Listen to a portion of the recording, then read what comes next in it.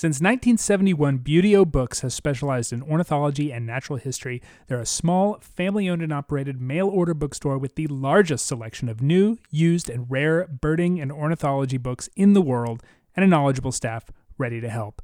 Find field guides, travel guides, ornithology, natural history, humor, even children's books to inspire the next generation's love of nature. Visit buteobooks.com to find everything you're looking for, and ABA members receive 10% off.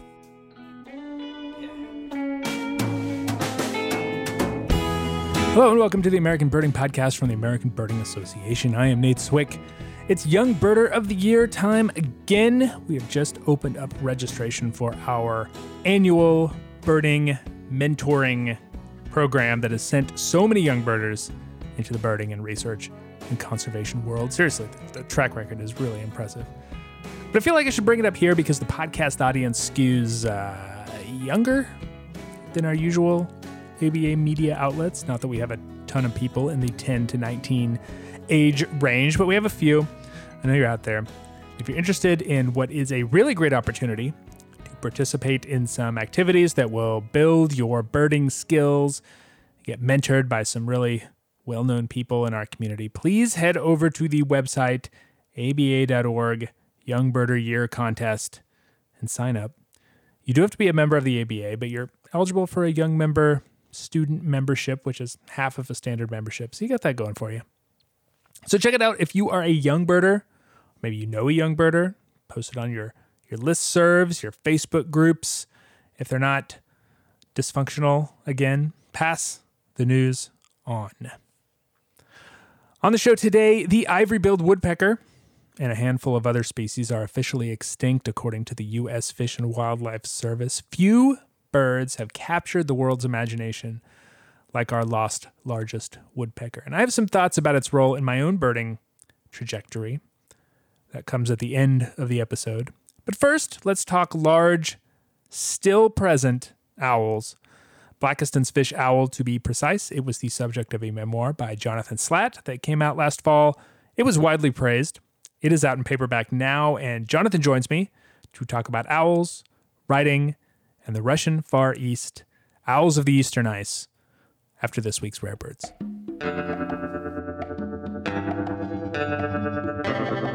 This is your Rare Bird Focus for the end of September, first part of October, 2021.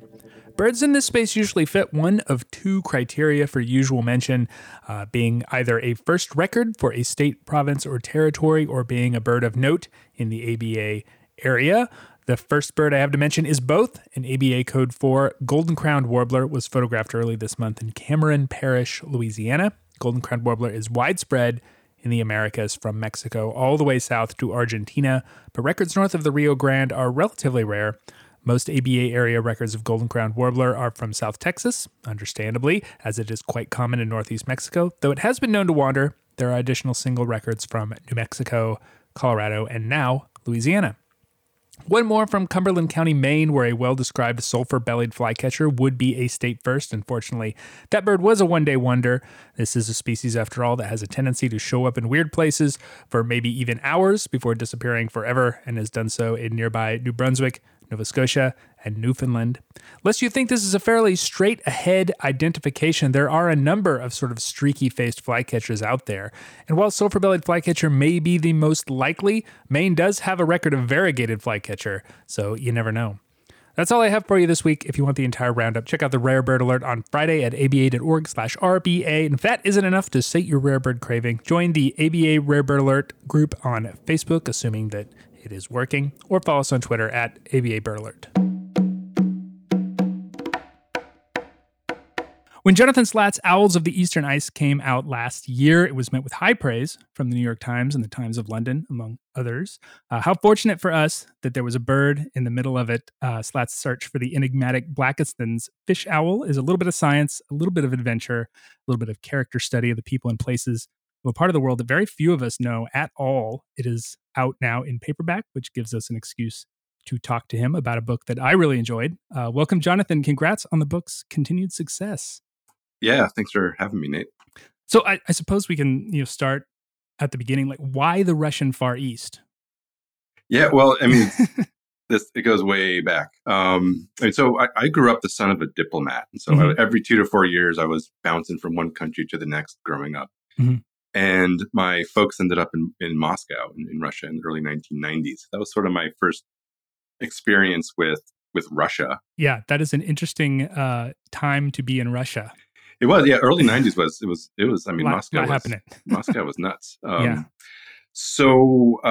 Yeah, I never really had any specific interest in Russia, and then kind of by chance ended up tagging along with my dad on a business trip in the mid 90s to Vladivostok, to Primoria, and just instantly fell in love. I mean, it's Yeah. one of those things where love at first sight, no question. Just absolutely wild, rolling hills of green, incredible wildlife. Not many people. Just a paradise. Yeah. And so can you describe Blakiston's fish owl and sort of the places where you find them? Because it's a species that, even among relatively serious birders, it's pretty mysterious. Yeah, well, I mean, there's not a ton of these birds in the wild. There's thought to be 1 to 2,000 total. Most of them are in Russia. There are some in Japan. So most of the people who have seen them actually end up in Japan. There are hot springs that are stocked with fish, so people can kind of sit somewhere nice and warm and comfortable and watch these owls come in and eat. The majority of them are in these pretty hard to reach areas in Russia, and they are. I think they're almost improbable when you see one. I mean, they're so big. They stand. They're 2.5 feet tall. That's the size of a fire hydrant, right? They're burly. They're shaggy, and they have these really floppy ear tufts. You have a burst of wind hit one of these birds from the side, and it's like these little explosions going off all over. Yeah. It's just this dense plumage. So yeah, so they kind of haunt these waterways in remote parts of Northeast Asia, looking mostly for fish in a part of the world where most waterways freeze in winter. Yeah, pretty amazing. Your descriptions of the places and of the forest that these birds are found in are pretty incredible. I imagine as a field researcher, I mean, you described all the problems that you had even getting to these places, dealing with weather, dealing with mud, dealing with snow, dealing with all of this stuff just to even see these birds, let alone to try and do this kind of intensive work studying their needs. Yeah, I mean, there's not a lot of infrastructure in the Yeah. region, and a lot of the travel it's seasonally dependent. I mean, you can go in some areas in the winter that you just simply cannot get to other times of the year because of mud or other obstacles. It also seems hardly fair that this part of the world has not only has these sort of amazing, massive owls, but also tigers and brown bears and weird ungulates like goral and musk deer and stellar sea eagles. It's like if you said there were mammoths there, I wouldn't be terribly shocked. It's wild, like in the most ideal sense of the word. Yeah, I mean, and these same systems existed elsewhere on a much broader geographic scale. It's just like that's where it's kind of shrunk to. I mean, there still are some fish owls in Northeast China, but not, we don't know how many, not that many. There used to be more tigers in Northeast China. Yeah. They're actually coming back now, but it's this system that's sort of kind of contracted to Mhm. Primoria because that's where it's still pretty wild and that's where there aren't that many people.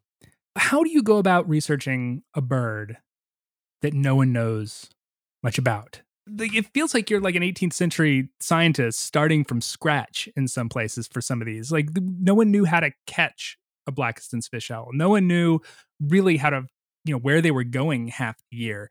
What is your mindset when you're trying to think about, studying this bird when there's absolutely nothing? I mean, it must feel very, freeing in a way because there's any number of directions you could go, but also like you're restricted by what you can do and what you do know and what you have. Yeah, I think you touched on it. I mean, it's pretty. It's liberating. Took a lot of stress out of it because anything that we found out would have been useful information. I mean, I went to grad school with people who are really kind of getting into the weeds of a specific bird. For example, molt of goldfinches or something. I'm really kind of like, what hasn't been done with a goldfinch? Okay, let's look Yeah. at this. With fish owls, it's like, let's go find some and see what they do and then describe that. Yeah. Being able to apply some of these modern technology on there must have been really cool too. I love these GPS tracker science, these research that comes out like every year. It seems like there's more and more GPS information comes out. I love looking at the maps. I love imagining where these birds are going and what they're doing. To be able to have this sort of wide expanse of what you could do, and then to be able to apply modern technology to it, that must have been really cool. It was cool, and I do think it's important to keep an eye on the old-fashioned Hmm. methodologies too, because so much is lost. If you think you can just strap technology to the back of an animal and then learn everything remotely from your computer Hmm. in the comfort of your home while this animal is out there doing these things, you're gonna miss stuff. So I Yeah. think it's really still important to kind of have this hybrid of doing the real field work, like getting a sense for where these birds are going and what they might be doing there, rather than just all the remote stuff. Yeah. I want to ask you a little bit about writing. You're a wildlife biologist, and this project was at the time your dissertation. That is a really, really different style of prose Yeah. from a book intended from a general audience. While you were in the field, did you have in mind a book like this? Did you kind of file away these experiences to come back to once your research work was over? Was that too much? Was that something that you were had to do once you were kind of stepped back from it a little bit? I definitely filed away the experiences. Like I was writing down anecdotes as they happened. Keep in mind that I'm living in a truck with 2 to 4 other dudes in the middle of winter, You right? have a lot of time on your hands, is what you're And well, saying. no, it's just that it's everything is just it's so intensely Russian, and so being able to experience something that the Russians think is totally normal. I'm like, wait, actually, it's actually pretty weird Yeah. that we just broke through the ice and had to dig our way out. And the Russians are like, happens all the time. So being able to sit down and sort of process this and write these things down, Mhm.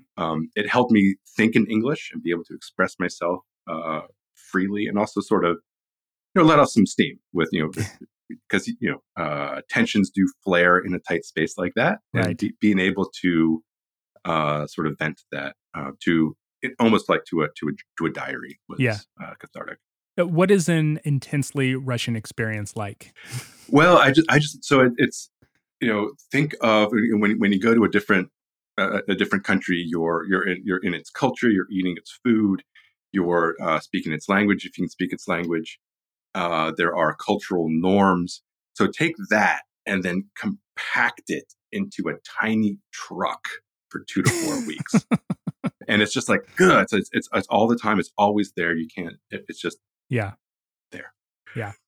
It really reminds me, just in terms of the sort of people that you encounter in a place like this of 19th century exploration of North America. Like people go to these places for lots of reasons. They stay for lots of reasons.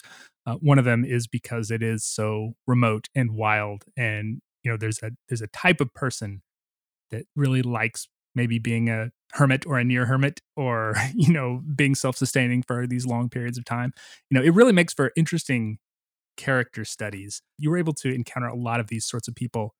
Yeah, I mean, there weren't many people in these woods, but we but It's we seem true. well, we seem to run into every one, Yeah. and they were all weird in one way or another. Yeah. Yeah, I mean, there's one guy who had been living for 10 years in a abandoned hydroelectric station from World War II. He was sort of just living there, kind of hiding out from some bad people he got into a bad business deal with in the early '90s. Yeah, he would make some money by catching fish and smoking them and selling them along the road. Yeah, it's all kinds of weird people in those woods. When you say, intensely Russian, that strikes me. But, I'm an American. I've never visited Russia. I don't. My Russian knowledge is very much influenced by sort of American cultural perception of Sure. Russia, which it's just very. I don't know. There's a certain way about it that I'm sure and a lot of people who may be listening sort of know what I'm talking about. It's wild that these places still exist, and I guess that goes part and parcel with the animals that you find in these places too, that the people are living these very wild existences, obviously in a place where there's still this amazing wildlife and this amazing environment that is under threat, but still holding on. Yeah, and actually, I started right when the U.S.-Russia relationship started to deteriorate Mhm. in recent times. It was right after the Sochi Olympics.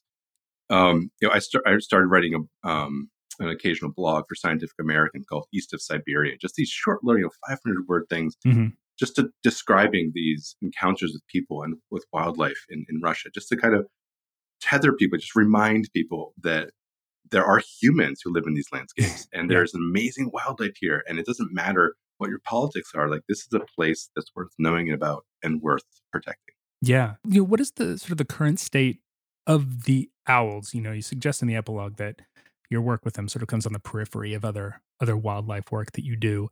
Are they hanging on there? Are there still, wild places? The work that you did to ostensibly was in some way to prevent logging of these areas. Is that still in place? Is that still happening?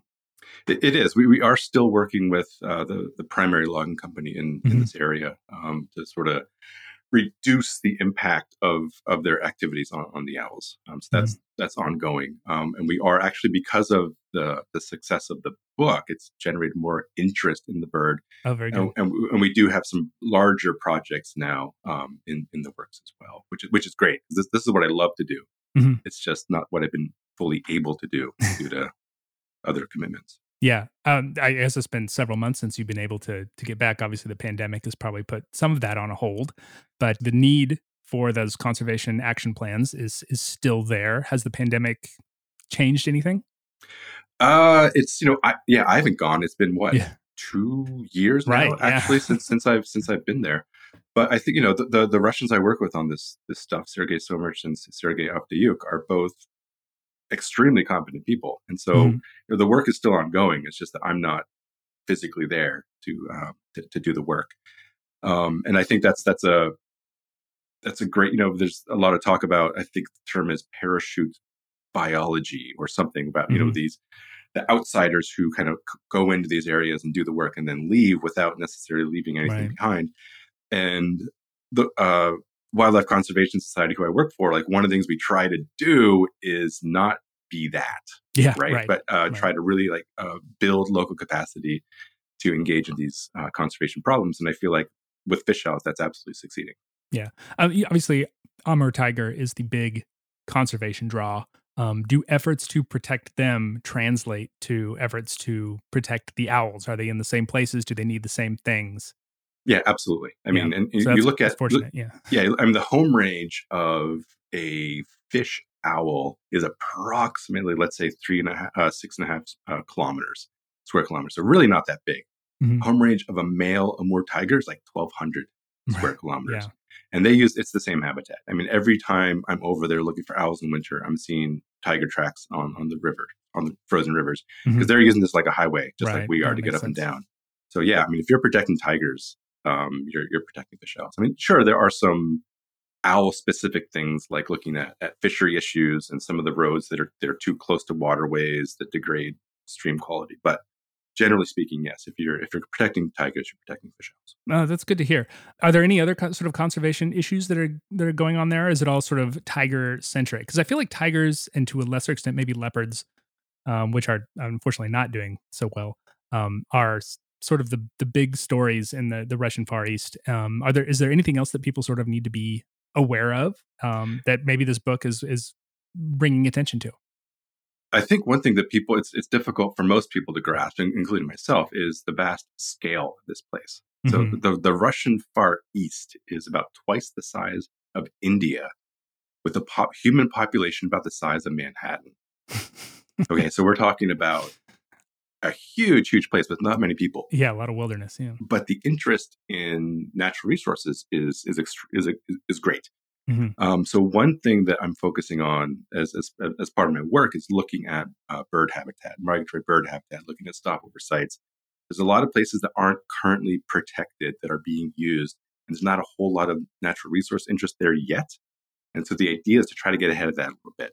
So I'm working with several NGOs in Russia, also sort of these international partnerships, like East Asian Australasian Flyway Partnership, to sort of identify some important areas and get them protected now for these birds. Yeah, I'm thinking of, obviously, spoon-billed sandpiper, Nordmann's greenshank are very high on the list of priorities for a lot of those, especially East Asian, Australasian flyways and things of that nature. I always hear that. Yep, and I'm directly working on both of those species. Yeah. Oh, wow, that's cool. Yeah, how is that conservation going? Like, last I heard, it was sort of holding steady, I guess, is probably the nothing terrible, but nothing great either.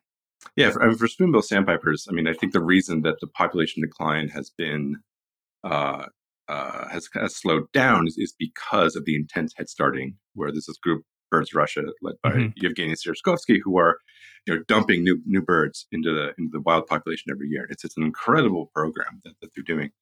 And they're really working on creating this 15,000 square kilometer protected area where 90% of the known spoonies are breeding. I was there two summers ago. And for the green shanks, we're also working on getting a protected area created at the only known nesting site. I mean, we funded this work for people who found the first nests 2 years ago. That's wild. First nests in like 40 years. Yeah. And they this past season, they figured out a capture methodology, and they were able to get 10 GPSs on Nordmann's greenshanks. They could have caught more, but the capture permit was for 10. So they're hoping to go back next season and get more. That's really interesting. It's a similar story from your Blackiston's fish owl story. You're basically having to do this stuff from scratch on a lot of these birds. It's very much an irony, I think, that we are at the sort of this golden age of technology in research biology, and these birds are also sort of plummeting in numbers that are really, really concerning. In some ways, it sometimes feels like it gives us a front row seat to this decline in a way that we didn't have before. But it's fascinating nonetheless. Yeah, and also at least we're able to try to do something about it. It's not one of these species that slipped through. It's not like this list that just came out, right, with the Bachman's warbler and ivory-billed woodpecker. We're at least trying to do something, and we are making progress. So that's better than nothing. Do you think that the success of Owls of the Eastern Ice will help conservation efforts in places like the Russian Far East, even for birds like the greenshank and the spoon-billed sandpiper? Do you think that there's just an opportunity for more interest and more eyes on this part of the world and the conservation demands of the birds here? Absolutely. I mean, I think and that's one of the primary motivations for writing the book was, you can't care about something if you don't know it exists. Right. Right. Yeah. And so, being able to describe this place, and I think share my love for this place is pretty important. And, the Russian coastline is like a third of the East Asian Australasian flyway. It's massive, and there's not a whole lot being done up there right now.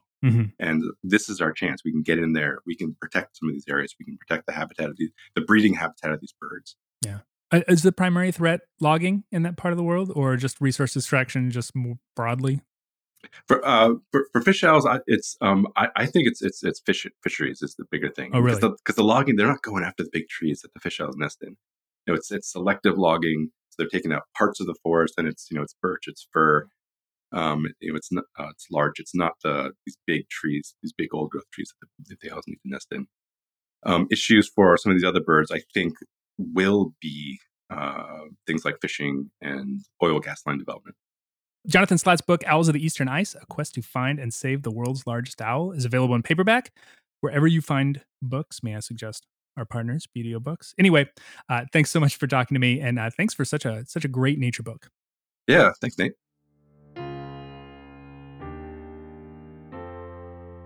I remember exactly where I was when I heard the news that the ivory-billed woodpecker had been rediscovered. I was working in an infectious disease lab at Duke University, very basic, entry-level, science-y job. My lab mates and I had taken a work trip to San Francisco to learn how to use a very new, very fancy piece of equipment, and we were tooling around San Francisco in a bus, stopping at various touristy locations one afternoon. We had just crossed the Golden Gate Bridge, piled out of the vehicle on the Marin County side to watch the sun go down when my dad called me. "Did you hear the news?" he asked. I had not. And even though I wasn't doing much birding at the time, what he told me next reached down and grabbed the teenage me that was as obsessed with birds as anyone and pulled it back to the surface. And I sort of contemplated this rediscovery as I watched the sun go down over the city of San Francisco. When we got back to the hotel late that night, I spent time in a world I hadn't been part of for years. The world of birders on forums and blogs and listservs over the moon with the news that one of the most iconic birds in North America, thought to be extinct for decades, was found again in the big woods of Arkansas. I guess we all sort of know what happened after that. It didn't take long before the evidence was called into question, and rightly so, I think. In the clear light of day, the sighting that we all accepted without question became, well, questionable. There were red flags, not least of which the fact that a concerted effort by dozens upon dozens of people, including ABA President Jeffrey Gordon, pre-president days, could not turn up anything more closely resembling an ivory-billed woodpecker than the slightly smaller and far less camera-averse pileated woodpecker. The period of the ivory-bill story after that was characterized by dueling words, an online rancor that featured none other than David Sibley, who was terminally averse to the rancor part, but did make good arguments critical of the sightings. I was in the middle of this too. I had just started writing about birds on my own blog, having got back into birding pretty hardcore in the months between. And my ivory-billed post gathered me some small bit of notoriety among the growing bird blog world. I can actually draw a direct line from those posts to this podcast. So I think it's safe to say that without the ivory-billed woodpecker, you wouldn't be listening to this podcast right now. So I was understandably a little, melancholy about the official announcement this week by the U.S. Fish and Wildlife Service that the ivory-billed woodpecker, along with a number of other species that have not been seen in decades, like Bachman's warbler and a few Hawaiian honeycreepers, are gone. I'd sort of resigned myself to this fact long ago. But an official bureaucratic designation does sort of close the door to a room that most of us knew has been empty for a while now. I look back on those months in the wake of the rediscovery, quote unquote, as a time when we were full of hope that maybe we didn't screw things up quite as badly as we thought we did. I think that's what we wanted to believe, as much as the fact that this bird might still be out there, that there are second chances, that extinction maybe isn't forever. I think that is what clouded the judgment of a lot of otherwise excellent and critical scientists and birders in a way that we have still not quite come to terms with. I note in a Washington Post article about the U.S. Fish and Wildlife decision, John Fitzpatrick, the then head of the Cornell Lab of Ornithology and a major figure in the whole rediscovery saga, still says, "I am not ready to call it extinct." Though the statement is clearly more contemplative than anything else, it is a testament that the Lord God bird's place in the ornithological ethos is as profound in 2021 as it ever was 15 years ago or 150 years ago. In extinction, as in life, it still has a lot of influence. The American Birding Podcast is brought to you by the American Birding Association. Support this podcast and all of the free resources that the ABA provides for birders by supporting the ABA with your membership. You get magazines, you get discounts to our partners, you get the knowledge that you are helping to build a better birding community here in the ABA area and around the world. Get more information at aba.org/join. I have some shout outs to make this time around. Matthew Jorgensen of Winston-Salem, North Carolina, Jared Clark and family of Edenwold, Saskatchewan, Yusushi Nakagawa of St. Paul, Minnesota, Rod Kelsey and family of Sacramento, California, Linda Gianti of Huntington, Vermont, Michael Hinau of Kennewick, Washington, Jim Brassick of Kansas, Ohio. That's 2 states in one. That's pretty cool. And Raphael Buyo of Parlin, New Jersey, all of whom recently joined the ABA and noted this podcast as a reason for doing so. You all continue to make me feel great every time I read these out every week. Executive producer of the podcast and president of the ABA is Jeffrey Gordon, who feels like Lord Godbird nickname is too good to retire completely, arguing that we should modify it for use with other North American species, and I hear that. For instance, the anhinga, which skewers fish on its long, sharp bill, should be the sword-jawed bird. Technical production is by John Lowry, who finds the actions of American robins on a freshly and closely mown lawn to be an excellent reason to refer to them as Ford-sod birds.